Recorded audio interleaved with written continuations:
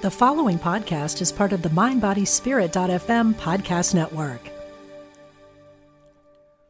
Discover a new relationship and approach to life through the space between. Join spiritual teacher Brittany Mondito for a moment of silence, a weekend workshop May 24th to 26th at Omega Institute's beautiful campus in Rhinebeck, New York. Everything we're searching for lies behind what we're running from, Brittany says. Reconnect with your inner sense of safety, grounding, and centeredness. Learn more today at eomega.org/thrive.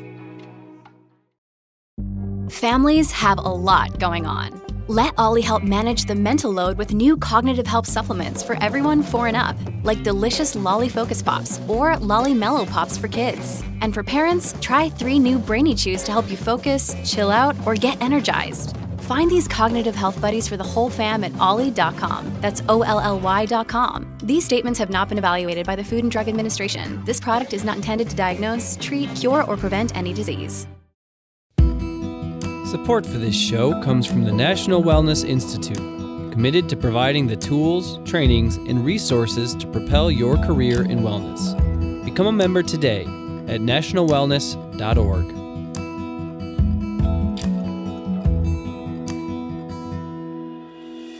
From Spirituality and Health magazine, I'm Rabbi Rami, and this is Essential Conversations. Our guest today is Dr. Joel Bennett.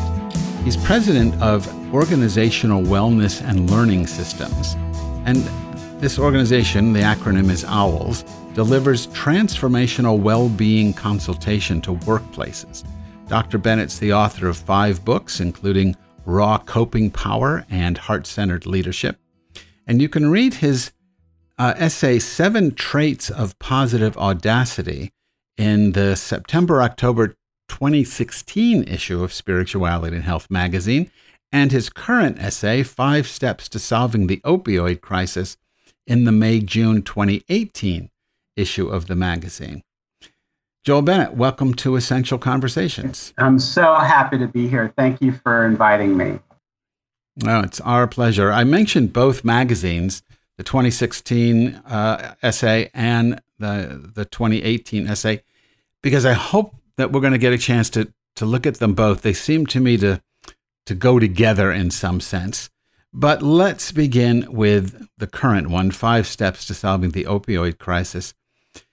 I guess I want your general take on this. Sometimes I think that our current opioid crisis is really just the latest expression of an existential crisis built into the Western psyche. Something like, life shouldn't be suffering. Suffering is really punishment. That's sort of what the book of Genesis tells us. It's not supposed to be built into the way things are. I mean, that's Buddhism that tells you life is suffering. That in the West, we have this illusion that we could get rid of suffering, and that what you call pharmophilia, the love of drugs, is our way of doing it. So what's your take on this? Is it something new, or is this just part of our existential crisis in the West? Well, I wonder, that's okay, yeah. People have a hard time with pain, right? We all have a hard time with pain. That's not going to go away. And different religious and philosophical orientations have an answer to that. And you know that from a lot of what you've written and talked about. I think in the West, it's a question of, can we make money off of it, right? So if to answer your question, it's yes, it's very deeply existential to the human condition and the spiritual journey.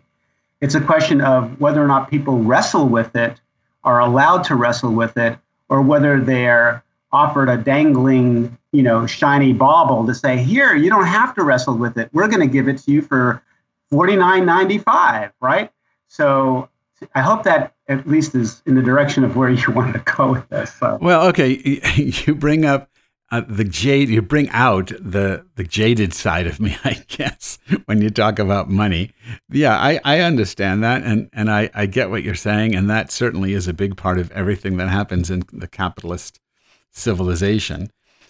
But you trace it back. I mean, this is a short essay, but still you trace it back in a sense to, the fountain of youth and all the different things. I mean, it seems to me you go back hundreds of years. The impression is you're going to go back hundreds of years and find, in alchemy and different ways that we're always trying to avoid pain. Whereas, the Buddhists say it's just a built-in part of the system, and pills aren't going to help. A change of consciousness is what's necessary. So do you see a change of consciousness being necessary, a necessary component to solving the opioid crisis? Oh, yes, most definitely. In fact, I would argue that the current opioid crisis can serve as a crucible for awakening. That, it's that quote from Jung that says, there's no coming to consciousness without pain. And in the article with the space, I had to try and say, no, wait, maybe it's the other way around. Maybe with the ability to monitor and be more mindful and bring in our spiritual resources that do go back thousands of years. We can talk about the Rig Veda and how the Soma that's talked about even earlier, before there was even this idea of the fountain of youth, that there's something deep inside the soul of humanity, the common humanity, that is aspiring to awaken from pain.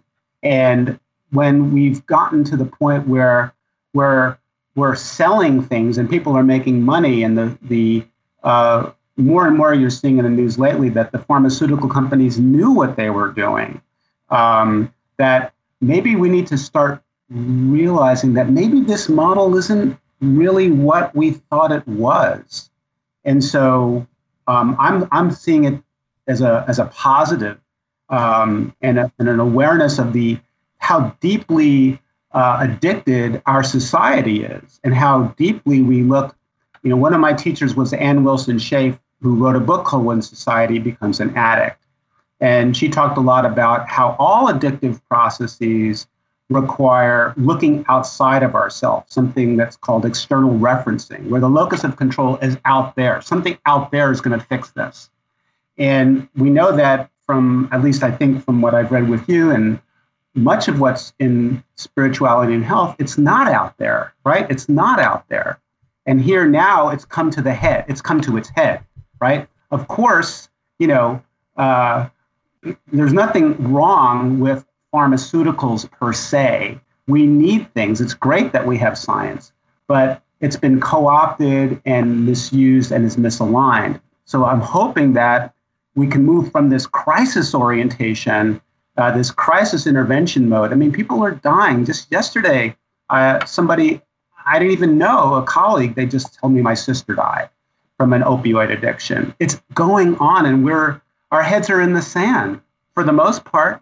So I'm hoping that maybe there's another way to be conscious about our pain and our mortality. And I'd like to go to the other side from your jaded, cynical side here, right? Play both ends. Okay, I'll go with you. That's fine. So in the article, you talk about selecting a healthy alternative to opioids.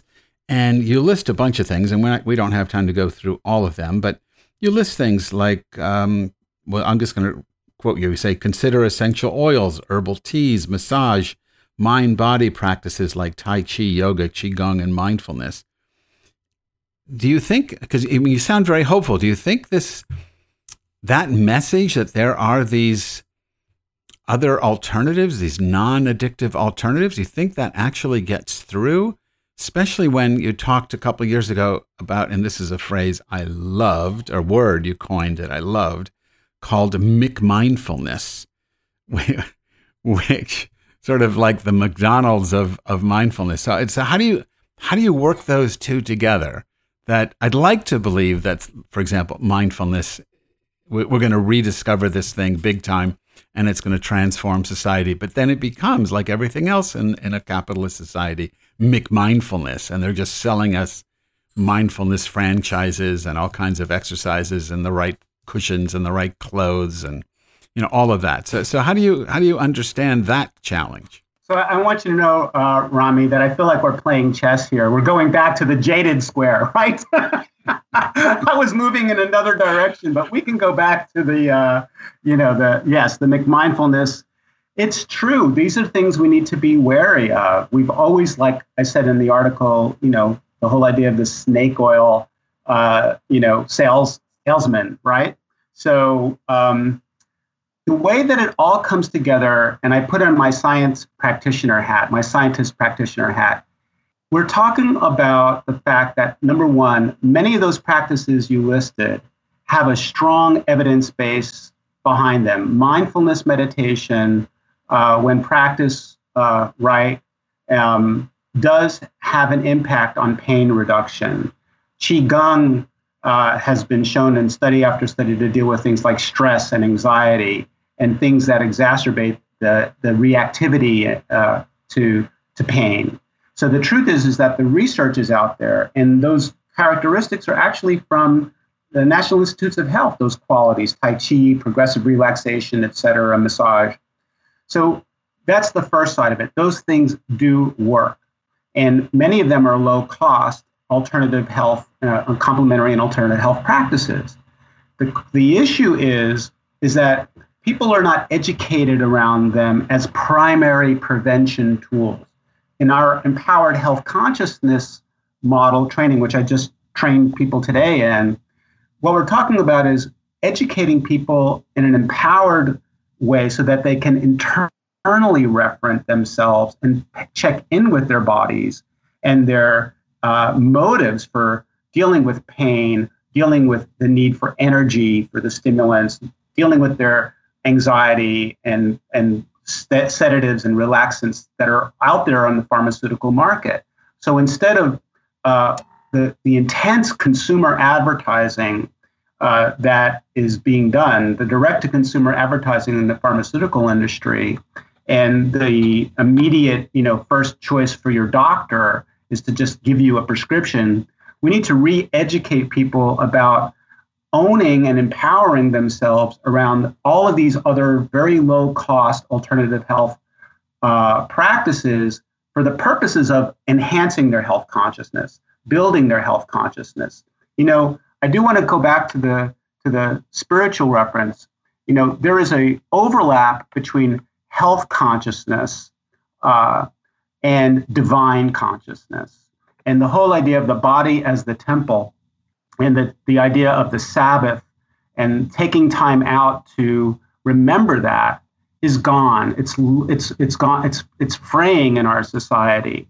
So when you look at the whole picture, McMindfulness, right, the co-optation of a very sacred practice that was originally about seeking enlightenment. It wasn't about mindfulness, and Vipassana and Satipatthana was not about relieving stress. And there are teachers who originally came over and brought that over who would say that if you're here to reduce your stress, you're here for the wrong reason. If you're here to seek liberation, you're here for the right reason. But unfortunately, like everything else in our culture, things get co-opted. McMindfulness being one example. So the overarching and most important message, which I think you align with, is getting people back to their own understanding of their soulfulness and how they can treat their body from that perspective and use practices that will help them do that. I hope that kind of helped answer. Yeah, no, I think you articulated that very clearly, and it makes me wonder if, and this is how I was tying the two essays together, whether what you're calling liberation at the moment couldn't also be understood in your concept of positive audacity. Discover a new relationship and approach to life through the space between. Join spiritual teacher Brittany Mondito for a moment of silence, a weekend workshop May 24th to 26th at Omega Institute's beautiful campus in Rhinebeck, New York. Everything we're searching for lies behind what we're running from, Brittany says. Reconnect with your inner sense of safety, grounding, and centeredness. Learn more today at eomega.org/thrive. This episode is brought to you by La Quinta by Wyndham.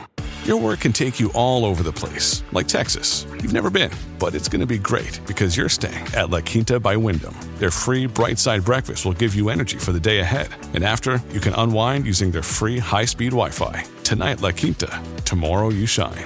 Book your stay today at lq.com. Do you see a connection there? It just seems to me that, because you define audacity as bold disrespect. And it seems to me that liberation, enlightenment, is a freeing of yourself from the BS that is fed to us continually by the normative culture. And that enlightenment shatters that, breaks through from that. And so does positive audacity. Is this too far a stretch or you? No, I mean, so saith the Zen master, right? I mean, that was the whole point of the striking of the student, right? To wake the student up. And we have to wake ourselves up now.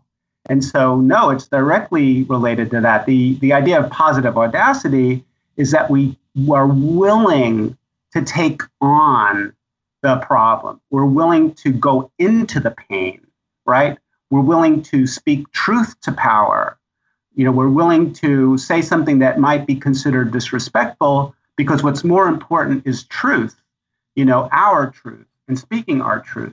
So positive audacity is very much related to this idea of waking up, yes. And it's also related to the idea of not settling for the status quo, which would be something like always use a prescription drug when you have a problem. That would be the status quo. And that's where your notion of disrespect comes. It's sort of what we used to call question authority. Yes, what we used to call question authority. Yes, yeah. So you've got this great line in the Audacity essay where I'm just going to read it to you and see what you think about it now, a couple of years later. You wrote, "The teachings of the Buddha and Jesus and the Declaration of Independence are audacious in the extreme. But so was Adolf Hitler.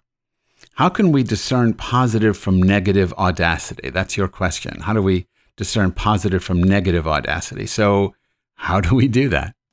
Well, I think that's the question on everybody's mind in the era of Donald Trump, right?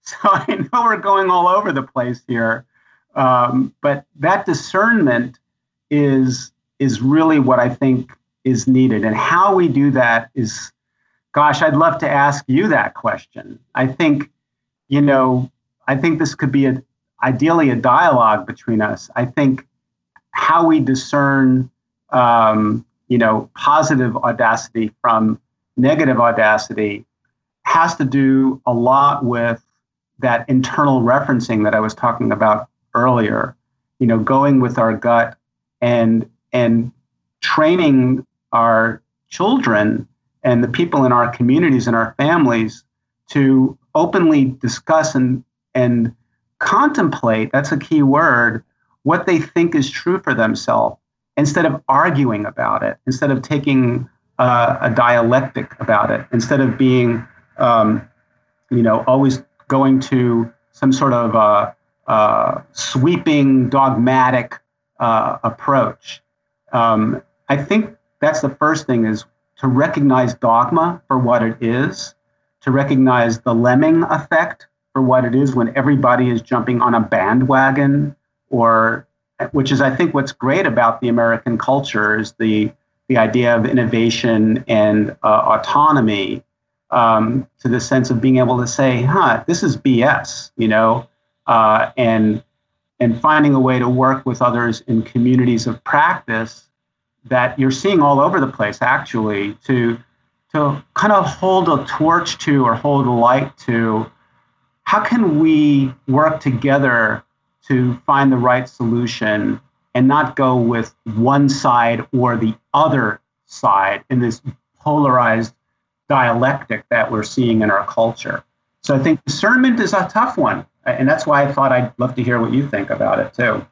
Well, I mean, very quickly, my sense of it is that it's positive if it serves the flourishing of self and others, and negative if it serves neither or only one or the other. My concern, and you raised this earlier, just a few moments ago, my concern is that, in a sense, we're being made so dumb that we can't, I don't know if we can discern things anymore, that we're so locked into these competing tribes with each with its own, truth and quotes, that reality gets lost somewhere in the narrative. And that's why what I liked about what you're saying is this, the challenge of audacity is to say, you know what? I don't know. And you don't know. And I'm going to challenge these things. I'm going to question these things to see where they lead, rather than just, oh, this is my red tribe saying this, so I'm going to say it too. Or this is my blue tribe saying it, and I'm going to say that, that's my truth now because my tribe is saying it.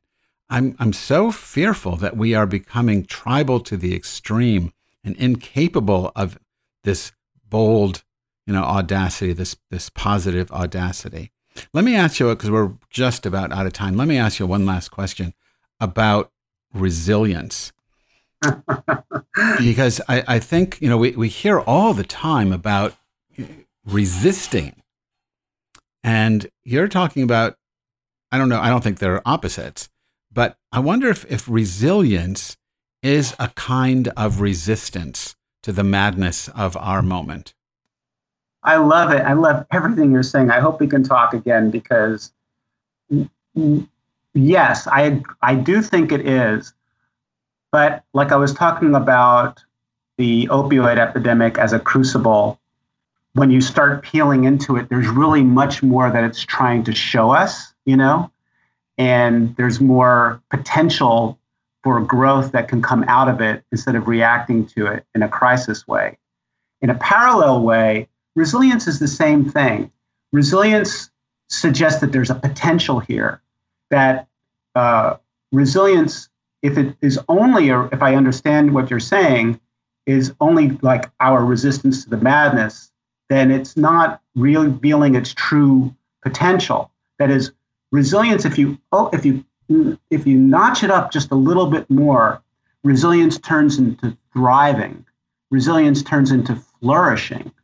And that's that positive psychological turn to resilience. So it's just not being resilient for resilience sake, which is where a lot of the writings are now. And we do a training on from resilience to thriving. And the whole idea is training people to understand, or educating ourselves to understand, just like with Howard Health Consciousness. Hey, if I'm only bouncing back all the time, right, then I'm going to be worn out, And if I'm only being resilient so I'm learning how to push through the madness, then that's not really serving anything. So it's sort of like digging into resilience a little bit more and seeing the seed that it's there trying to tell us to enhance our well-being, to actualize, or what I call potentiate our well-being. So resilience is a step along the way. We are going to have to hold it there. Unfortunately, I mean, there's so much more to be said about this. Luckily, we have your 2 articles and your 5 books that people can get go deeper into what you've been saying, because it's really important. Our guest today was Dr. Joel Bennett. You can read Dr. Bennett's essay, 7 Traits of Positive Audacity, in the September-October 2016 issue of Spirituality and Health magazine, and his essay, 5 Steps to Solving the Opioid Crisis, in the May-June 2018 issue. For more information on his books and his work, please visit organizationalwellness.com. Joel, thanks so much for being with us on Essential Conversations. It was an essential pleasure. Thanks. Support for this show comes from the National Wellness Institute, committed to providing the tools, training, and resources to propel your career in wellness. Become a member today at nationalwellness.org. Before we sign off, let me remind you that this year is the 20th anniversary of Spirituality and Health magazine. As part of our celebration, I'm leading an interspiritual tour of the Holy Land. This is part tour, part pilgrimage, as we engage in contemplative practices linked to the various sites we will visit, Jewish, Christian, Muslim, and Baha'i. For more information, please visit us at spiritualityhealth.com/holyland-with-Rami. Essential Conversations with Rabbi Rami is a project of Spirituality and Health magazine. Please log in to spiritualityhealth.com to subscribe to the magazine in print or digital formats and to download the iTunes app for this podcast. If you enjoy the podcast, please leave us a review. Essential Conversations is produced by Ezra Baker, and our program coordinator and executive producer is Alma Tassi. I'm Rabbi Rami. Thanks for listening. If you're inspired by the teachings of Dr. Wayne Dyer, you will love the Change Your Thoughts, Change Your Life podcast with Nadia Dela Cruz. You are a spiritual being having a human experience. My name is Nadia Dela Cruz, and I started the Change Your Thoughts, Change Your Life podcast to explore spiritual topics like manifestation and meditation with guests who share their own stories of insight, awakening, and transformation. Listen now on the mindbodyspirit.fm podcast network or wherever you get your podcasts.